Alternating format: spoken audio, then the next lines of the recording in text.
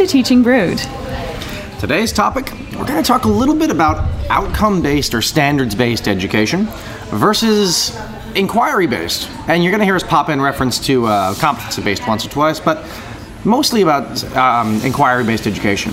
And the reason we're bringing this up is we were trying to think of some pretty interesting topics, and a lot of the world these days is driven on standard and outcome-based education. But there's also a huge push towards project-based learning and inquiry learning, which kind of can fall hand in hand a lot. So there's been a bit of debate going on in a lot of schools, especially the more progressive ones, as to how you can balance the two of those. And the reality is, sometimes it's not the easiest thing to do.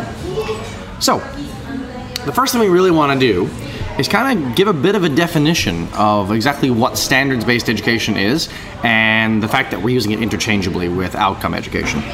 Yes, standards-based education and outcome-based education are pretty much the same thing in the majority of countries, but there are a few places that use different terminology to mean the same thing. Yes. Welcome to the English language. So, how are we going to define the term standards-based education? Well, I went online, and the best one I found was actually from EdGlossary. Good source, by the way. Standards-based refers to a system of instruction, assessment, grading, and academic reporting that are based on students demonstrating understanding or mastery of the knowledge and skills they're expected to learn as they progress through their education. So in a school that uses standards-based approaches to educating students, learning standards, concise written descriptions of what the students are expected to know and able to do at specific stages of their education determine the goals of a lesson or the goals of a course, and teachers then determine how and what to teach students so they achieve the learning expectations described in the standards.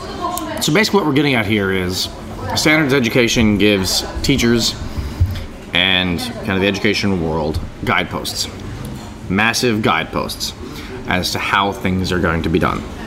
I've worked in schools that have been both standards-based. What I'm in now is standards outcome driven, and I've also been in schools that don't do that. That simply kind of are more a bit loosey-goosey in terms of they have general ideas of what you teach, or they try to develop their own standards, but that's not really held accountable. And so there are good points and bad points to both. And the school I was with that was a bit more loose in terms of its standards was an inquiry-based school. And the school I'm at now is pushing inquiry in the context of outcome-based education. So there have been some unique challenges formed. What kind of challenges? Well, for one thing, again, the best analogy we can possibly give on this one is there's a soccer field analogy, which is in a pure inquiry situation, you've got a big field, and the coach tells the players, you're at one side of the field, you need to get to the other side and put the ball in the goal. Do it how you want, and I'll watch you and ask you questions on the way. In outcome-based education, on the other hand, the coach is telling you exactly where those posts are, where to go, point to point to point to point to point, which will get the ball in the goal. Both are efficient ways of doing it. Yeah, I can see the benefits of both ways. It's not very hard to see that. The hitch is, how do students learn best? In which environment do students learn best, and can the two be blended? Because by the initial look, they're quite opposed to each other. You still get the ball and the goal. You still get the kids to the knowledge. But what knowledge that is fully, and if it's every kid getting the same knowledge, in other words, is every kid getting to the goal the same way, that's where the change is. Yeah, and they're going to learn different things along the way, too. Just like you've got, think back when you were in school, you had the kids that didn't do anything in class and then took the test and still got really good marks because they were good test takers, not because they actually understood the material. Right, and there was actually an article written somewhat recently about that very idea, that testing standards are often kind of opposed to inquiry-based education, because the reality is that inquiry-based education is often touted as being attached to the real world a lot more than standards-based education or test-taking education is. And I think the reality is those who create the standards try to really bring them to the real world, but there are core skills that are seen that are needed for the real world.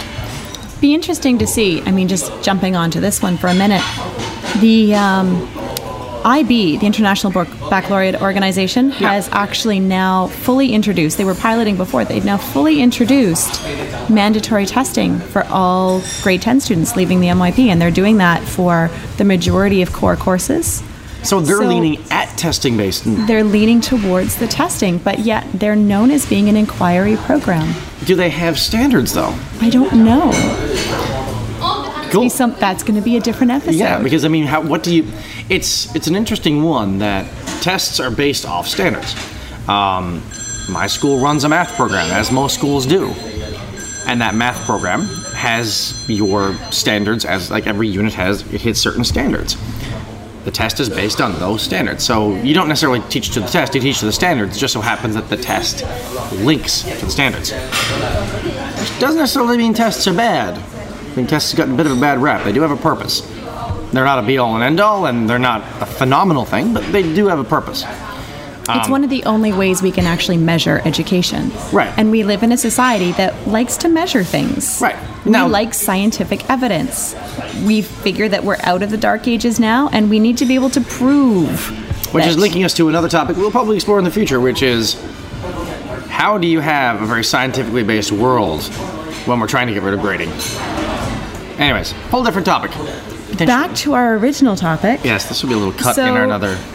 You've got, so in your classroom, you've got your standards. Yes. But you like teaching in an inquiry way. You feel like it's better for your kids.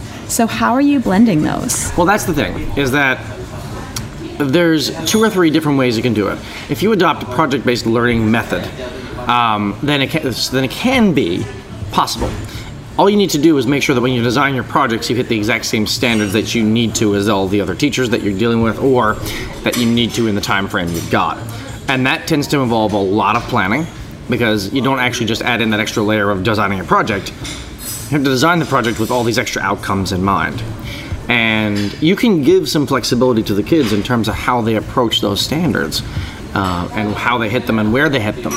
But in the end, you're still more confined because you're not given this completely broad freedom like an open inquiry is.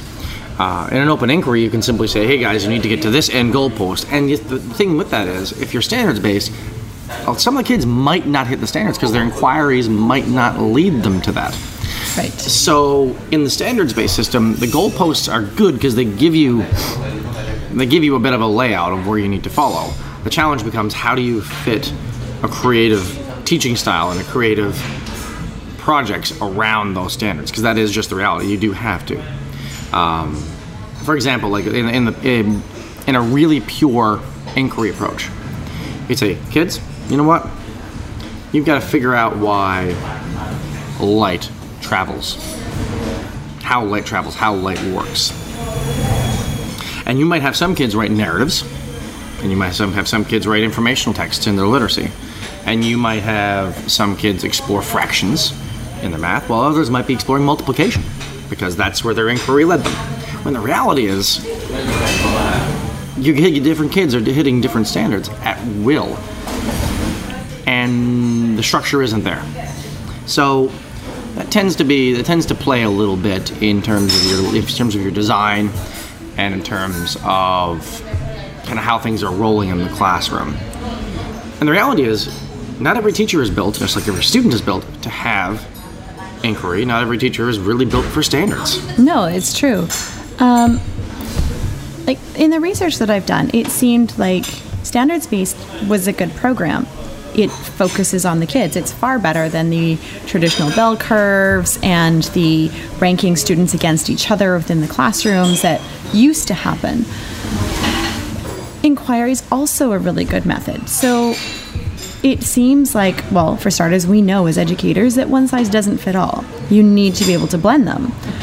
Looking, though, at the number of standards that would need to be taught, and looking at the amount of time that inquiry needs, they don't blend well together in their current form. It almost seems like maybe the next step is a hybrid where there are fewer standards. You're still marking on standards, but there's fewer of them, but you then allow it to happen within an inquiry way.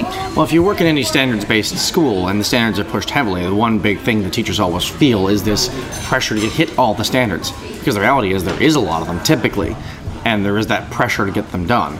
And And most schools that I've worked in or talked to people from will always say that they feel stressed over trying to meet all the needs, meet all the standards. You've got to hit the standards as much as you can. And the reality is, that's really hard. I very much know about that. I mean, for me, I have 9 standards that I mark on every semester. I see the kids for an hour a week, and there's only 18 weeks to a semester. So basically you have 2 weeks per standard. Yeah. If you do it that way. If I do it that way, yeah. It's not that much time. No, and I think that's just the reality of standards-based education and kind of how things work, is that you run into that big challenge. Especially if you're trying to do the way that we were taught to teach, in terms of you introduce a concept, you let the kids practice a concept, you get them to master the concept, and then you test on the concept. I don't have the time to do that. So oftentimes I'm introducing the concept one week, and the very next week I'm testing on it. But then the contrast to that is, if you back off all the standards and you make them more accessible, do they become watered down? Do they become basically useless to even have?